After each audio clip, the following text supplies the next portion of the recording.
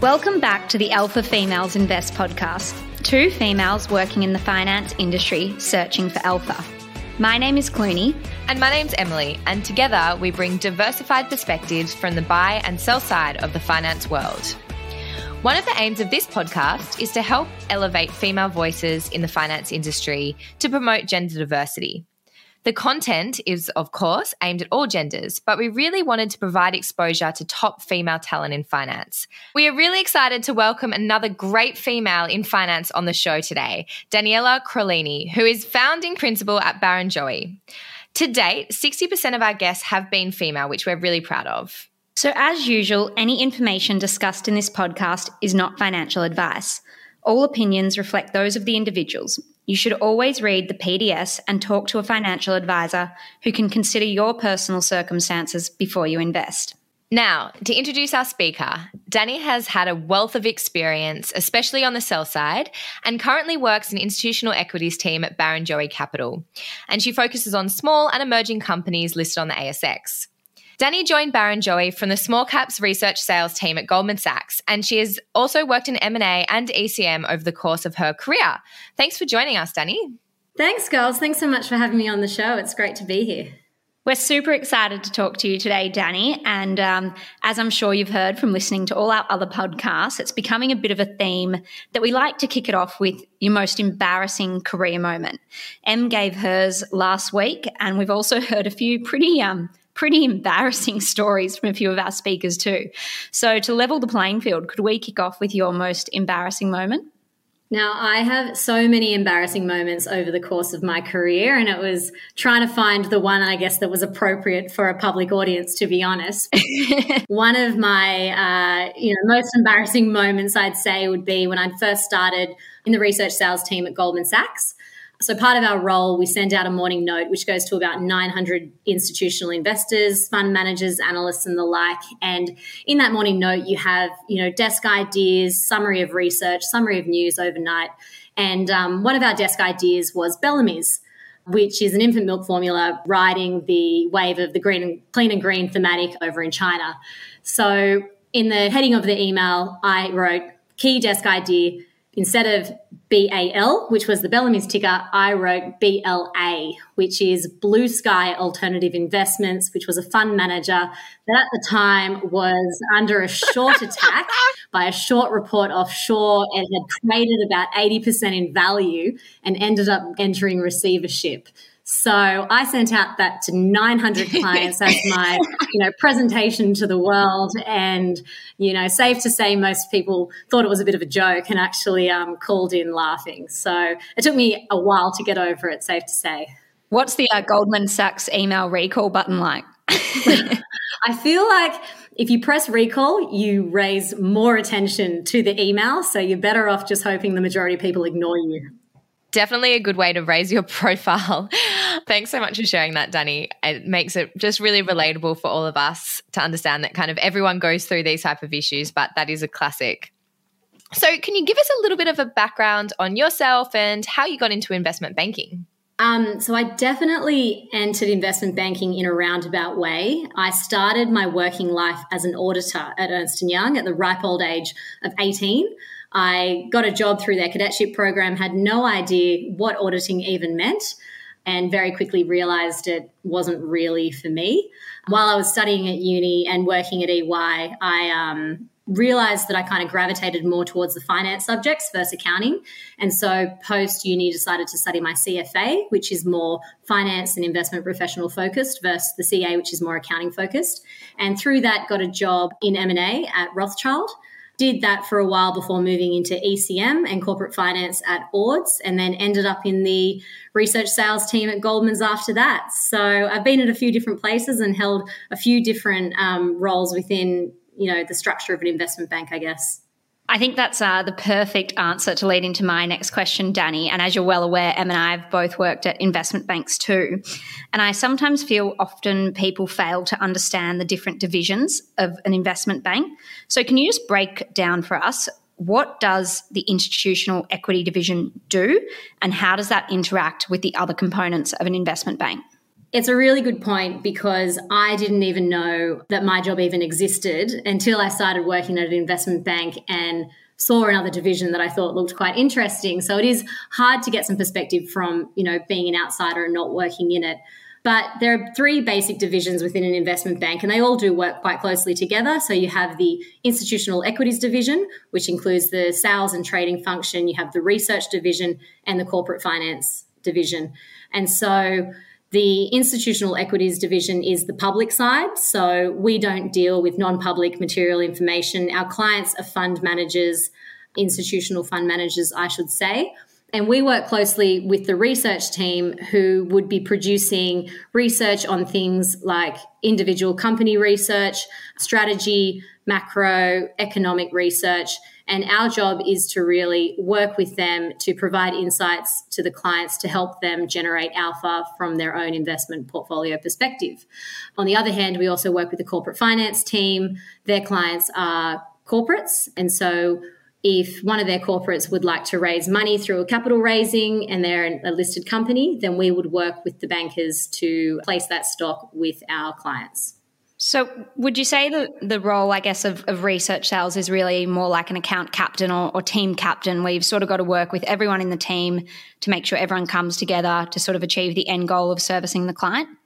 You're definitely responsible for the account management of the client. There are so many different ways that the roles within an investment bank can help that client. And so someone has to kind of maintain that relationship and just make sure that you connect in the right touch points. If a research analyst has put out a really interesting piece, just making sure that the client has seen it, because they're very busy people. A lot just, goes through their email inbox that they don't necessarily have the time to look at. And so if you can do in a succinct way, know what's important to them and flag it to them to make it most effective use of their time, then I think that's where you really provide value. That's a great overview, and I guess kind of flows on well to our next question on what is the importance of a full service broker to your clients, and what value add can you give, I guess, in balancing the broader financial markets? I think that the importance of a full service broker, and having worked at a range of different types of financial services firms, as I mentioned, some of which only included the advisory or the corporate finance functions, so I could see this firsthand. I think the advantage really is that a full service broker has the complete toolbox available to be able to fully service the needs of their clients. So within a financial services firm, you deal with a range of investors, and they've all got their own different requirements and strategies. And so being a full service broker just increases your ability to service those clients. You can provide them things like research insights, liquidity through the trading desk, risk management tools through derivative products, to name a few. And so the more versatile you are, you can really become a one-stop shop for your clients and therefore more valuable overall. And I think that leads also, once again, really interesting with the conundrum that I've always struggled with a little bit about the institutional space versus funds management, in that when I initially started in the industry, I always thought there was a bit of a duplication of roles. And what I mean there is that you have research analysts on the buy side that research a stock for a portfolio manager. But you also have research analysts on the sell side at the investment banks that do the exact same thing. Can you just talk to us about why you think we need both these roles and how do they interact with one another? I think, at first glance, it does seem like there's a duplication of roles. However, I think when you understand the difference in remits between the two sides, it's easy to see how both of them play an important role, and especially to each other. So the buy side's remit is typically much wider than the sell side. So to give you some perspective, the average sell side analyst covers about 10 stocks, while the average buy-side analyst covers 30 to 40 stocks.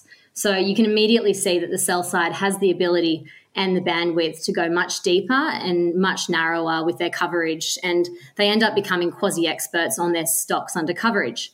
While the buy side is not just focused on knowing their stocks under coverage, which is already multiples of the sell side, but they're also trying to piece it all together, trying to work out where consensus sits, what is everyone else thinking. And that's also where a sell-side analyst can be helpful, because they're in regular contact with a wide range of investors and therefore have the ability to synthesize those discussions and views, just to give the buy side an indication as to what a share price might be telling you. because as we've all seen, a share price's reaction to news on the day might have nothing to do with whether it beat a company's forecast or stated guidance or even consensus, and it's all to do with whether it beat the buy side's expectations as a whole. Yeah, that's a great summary. And I'm sure many of our listeners have watched The Wolf of Wall Street, and it gives a pretty interesting rap to some of the investment banks. And I think it's pretty fair to say that the insto trading floor doesn't really operate that way anymore, but I assume it's still pretty fast paced. So do you find that your job can be stressful, and is it anything like the movie? I definitely don't think it's anything like the movie any day of the week. I'm sorry to say it's nothing like The Wolf of Wall Street would have. Come on, Daddy, give our listeners a little bit more. Not that I can say here. No, but as much like Suits and Billions, not like real life law firms or how hedge funds operate. It's definitely a fast-paced environment, and you're dealing with information that, has a real-time effect on share prices. So you're constantly on your toes and trying to analyze information as soon as it comes out. And there are definitely periods, such as reporting season, where you're thrown so much information. You're definitely dealing with higher levels of stress. But I think overall there's a pretty good balance. And I think part of that's also really surrounding yourself with a good team who can support each other during those stressful times, and also who you can have some fun with during the not so stressful times. So I've got to ask, Danny, and we do want to give the goss to our listeners, but is client entertainment still a big part of the job? Do you get to wine and dine at the finest institutions throughout the week?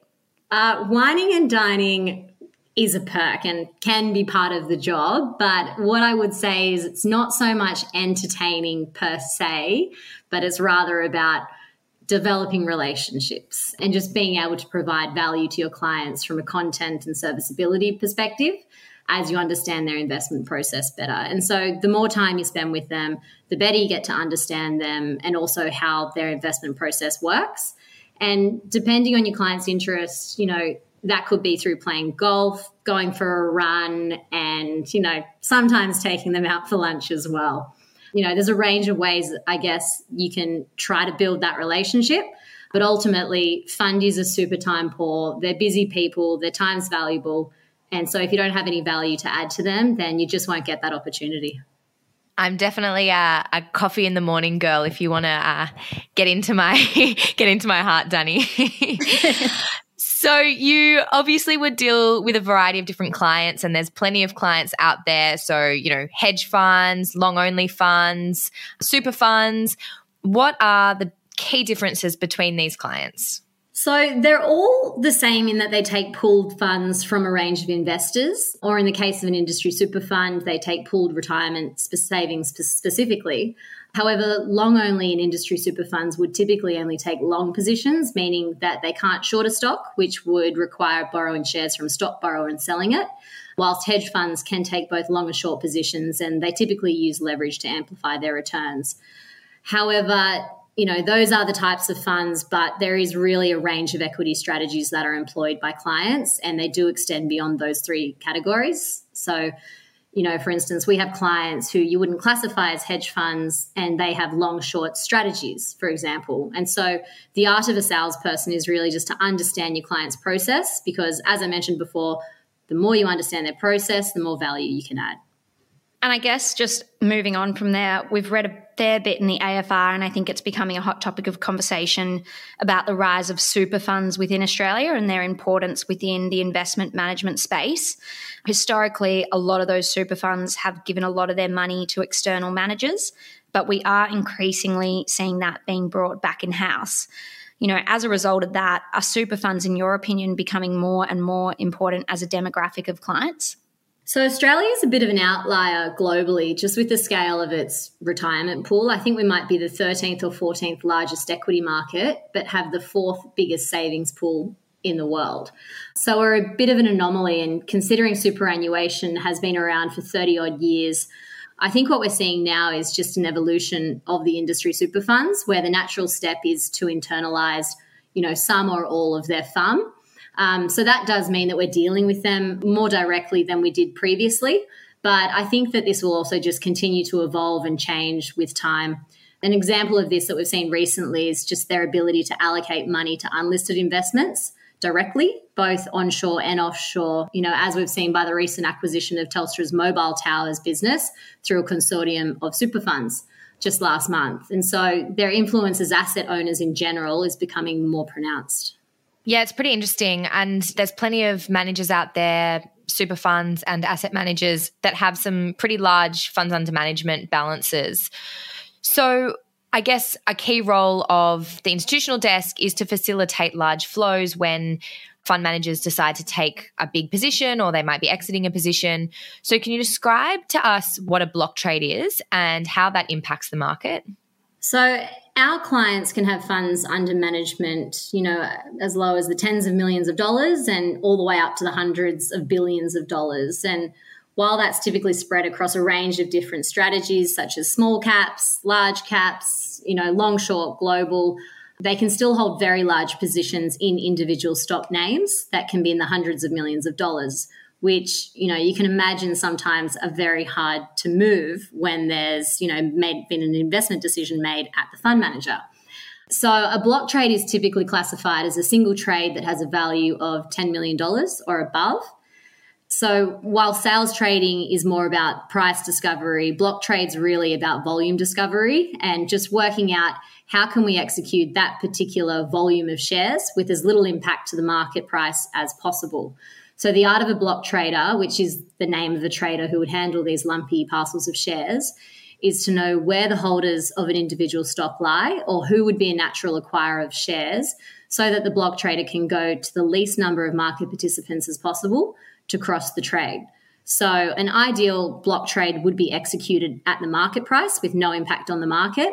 However, this isn't always possible. Things depending on, the size of the trade, the larger it is, the harder it is to move typically, and also the liquidity levels of the stock. So in smaller companies with less liquidity, it's typically harder to move larger parcels of shares.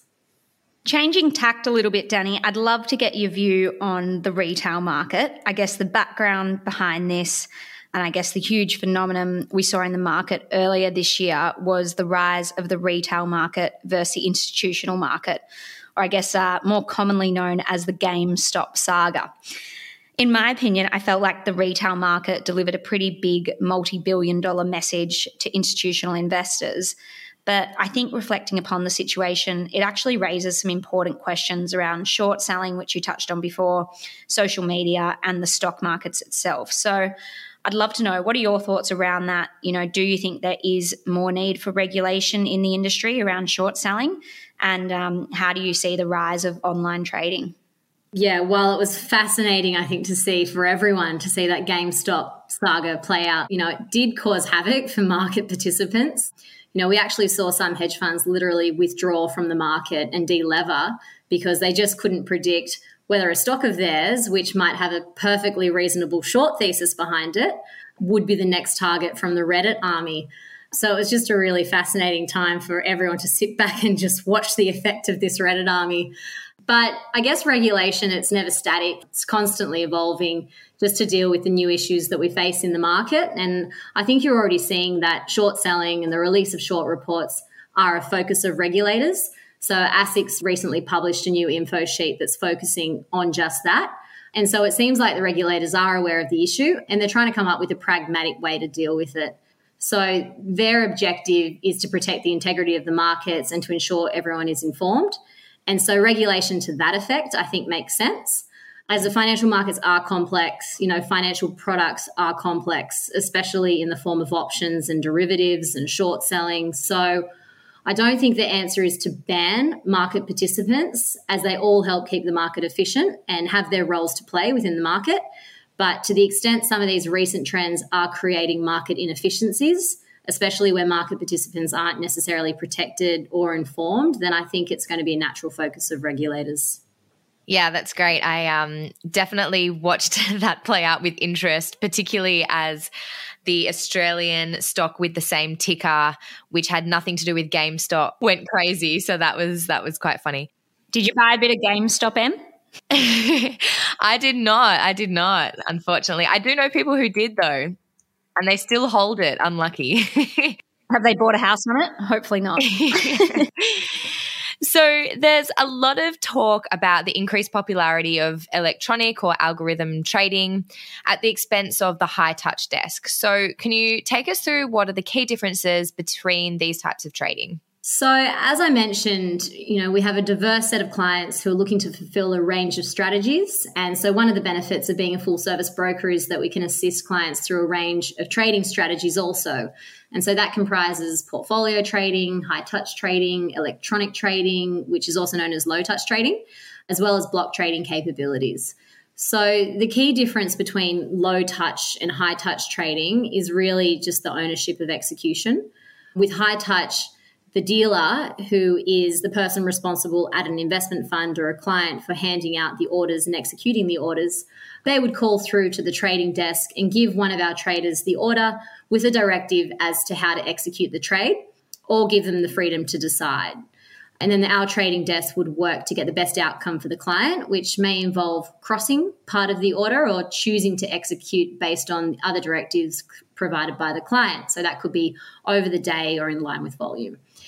Now, with low touch or electronic trading, instead of handing the order over to one of our traders, the dealer at the investment fund would choose one of our available algorithms to execute the trade electronically without the intervention of a sales trader.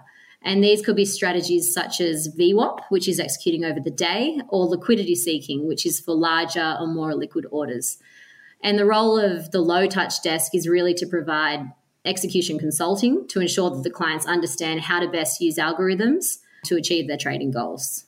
So moving on to a little bit more about investment banks, I feel like a lot of people understand what an IPO is and when a stock lists on the ASX, but you often sort of hear of the chatter amongst markets of an equity division building the book.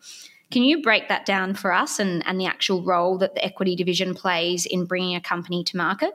So an IPO process is probably a really good example of just how the three divisions of an investment bank can interact together. So an IPO is when a company goes from, the private world into the listed world, and it lists on an exchange such as the ASX. So the corporate that's listing would be a client of corporate finance, and typically the IPO process involves the raising of money from the public. And so that can either be through the issuing of new shares or sell down of vendors as well. And the offering of those shares and the collecting of demand for those new shares is what is called building the book. And institutions typically lead this process because they're used for price discovery. So they'll determine what the overall valuation of the company should be, and they'll, as a result, take on those shares once the company becomes listed. Great. That was interesting because, you hear about it a lot, but I'm definitely not involved in that process, just on the other side. So it's interesting to hear how it works on your end. When I'm buying a share, I go on to, in my case, my ANZ app, and, I pay $20 to purchase a share, and then I'll pay $20 when I want to sell that share. So there's a fee for making a trade. Now, how does this commission rate work in the institutional world? Is it lower? And if it is, why is that the case? Institutional commission rates, they've definitely moved around a lot. There's a wide range of investors and strategies and no real fixed or standard commission rates for clients. However, historically, I would expect it to be the case that, the commission rates institutions have are lower than retail, and this would just be a function of the large value and volumes that instos move around. And so with scale, like in most industries, you tend to see lower prices. However, it's interesting just to see in this day and age, you're actually seeing trading platforms such as Superhero and Robinhood that are actually offering $0 or very, very low cost brokerage per trade. And so it's interesting because you're actually seeing it go the opposite way now, where retail seems to have cheaper commission rates than the institutional market. I need to get off my ANZ app and get onto Superhero maybe. Hopefully we don't see zero commissions in the institutional world anytime soon though, Danny. I'll be out of a job if we do. So we also have spoken about ESG on almost every single episode now, and clearly it is a great topic of discussion and one that continues to get a lot of airtime. So from your perspective, are you seeing increased attention around ESG investing, and have you seen that have a real impact on the stocks that institutional investors generally now prefer to hold? So ESG is no doubt a huge thematic, and it's definitely one that's here to stay. And I think, probably better for the world as well, if you ask me. But you can already see it having a big impact on share valuations. And the obvious example would just be the effect on the fossil fuel industry. So you've had examples of the biggest fund managers in the world who have come out publicly pledging that they'll be exiting investments with high environmental risks, and that includes thermal coal. And so what you find is the pool of investors that are willing to invest in these kinds of sectors are actually diminishing. And as a result, these investors are, requiring higher returns, and you're seeing a negative effect on the share prices as a result.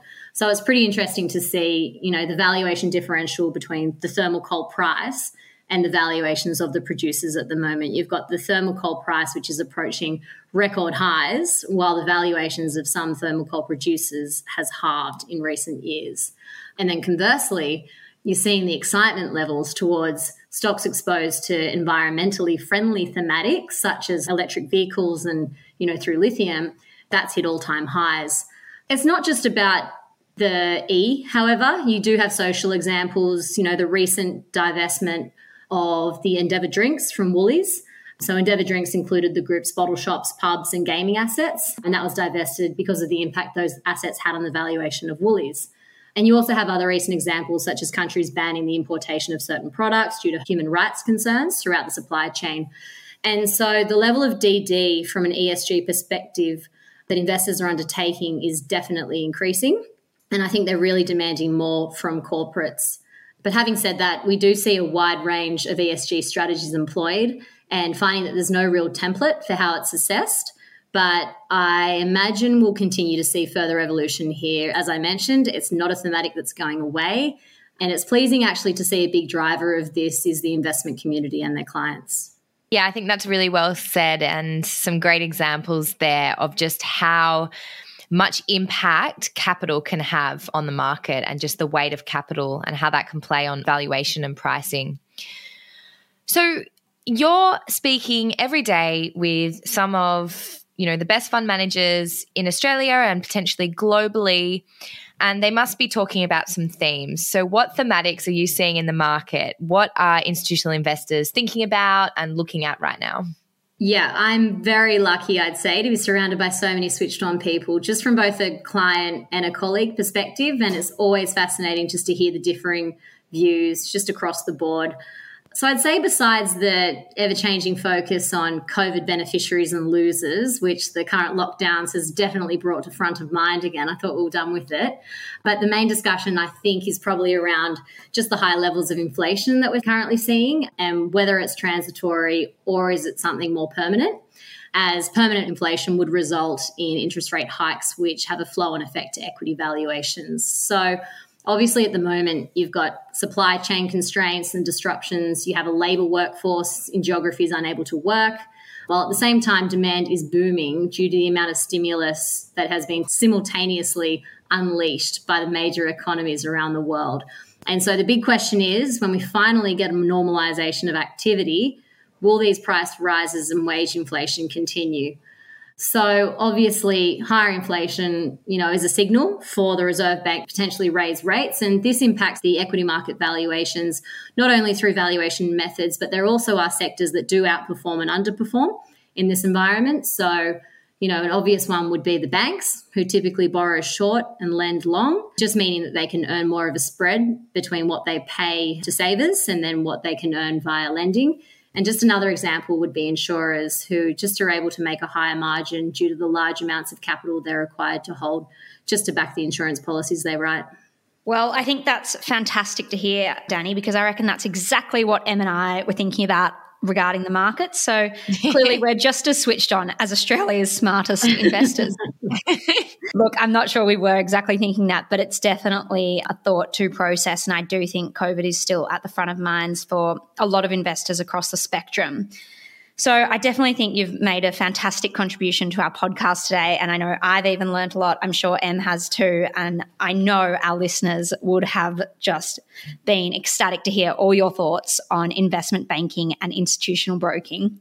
So just before we stop there and close off the podcast, like we always ask a beginning question, we always like to ask an ending question. And given your myriad of career moves, can you tell us what is your top career tip? I never feel like I'm in a position to be handing out tips, but, I'll give it my best. One of the things I would just say is I think it's really important to make sure you're in a role that you're continuously learning. I think it's very easy for people to get comfortable with their positions. They know how to do their job. They're not necessarily learning. And then 5 years down the track, they've realized that they've kind of stagnated from a development perspective. So I think it's really important just to keep challenging yourself. And especially while you're young, I've moved around a few times and I've worked in, different divisions of an investment bank. And I think I've got a pretty good broad knowledge as a result. So that would be my tip if I had to give one. I think it's safe to say Em and I are definitely developing our skills on this podcast day to day with just the classic technical issues, not even recording it. Yes, and we are doing virtual, obviously, with the lockdown in Sydney, so that has added some complications, but I think we've done all right. Well, thank you so much, Dani, for coming on and joining us today. We learned so much. We would love to have you back on another time in the future and hear about how everything at Barrenjoey is going, if you would come and join us again. It's been great to join you girls. It's really good to see what you're doing. So, I'd love to come back and I really wish you all the best. Thanks, Dani. Have a great evening.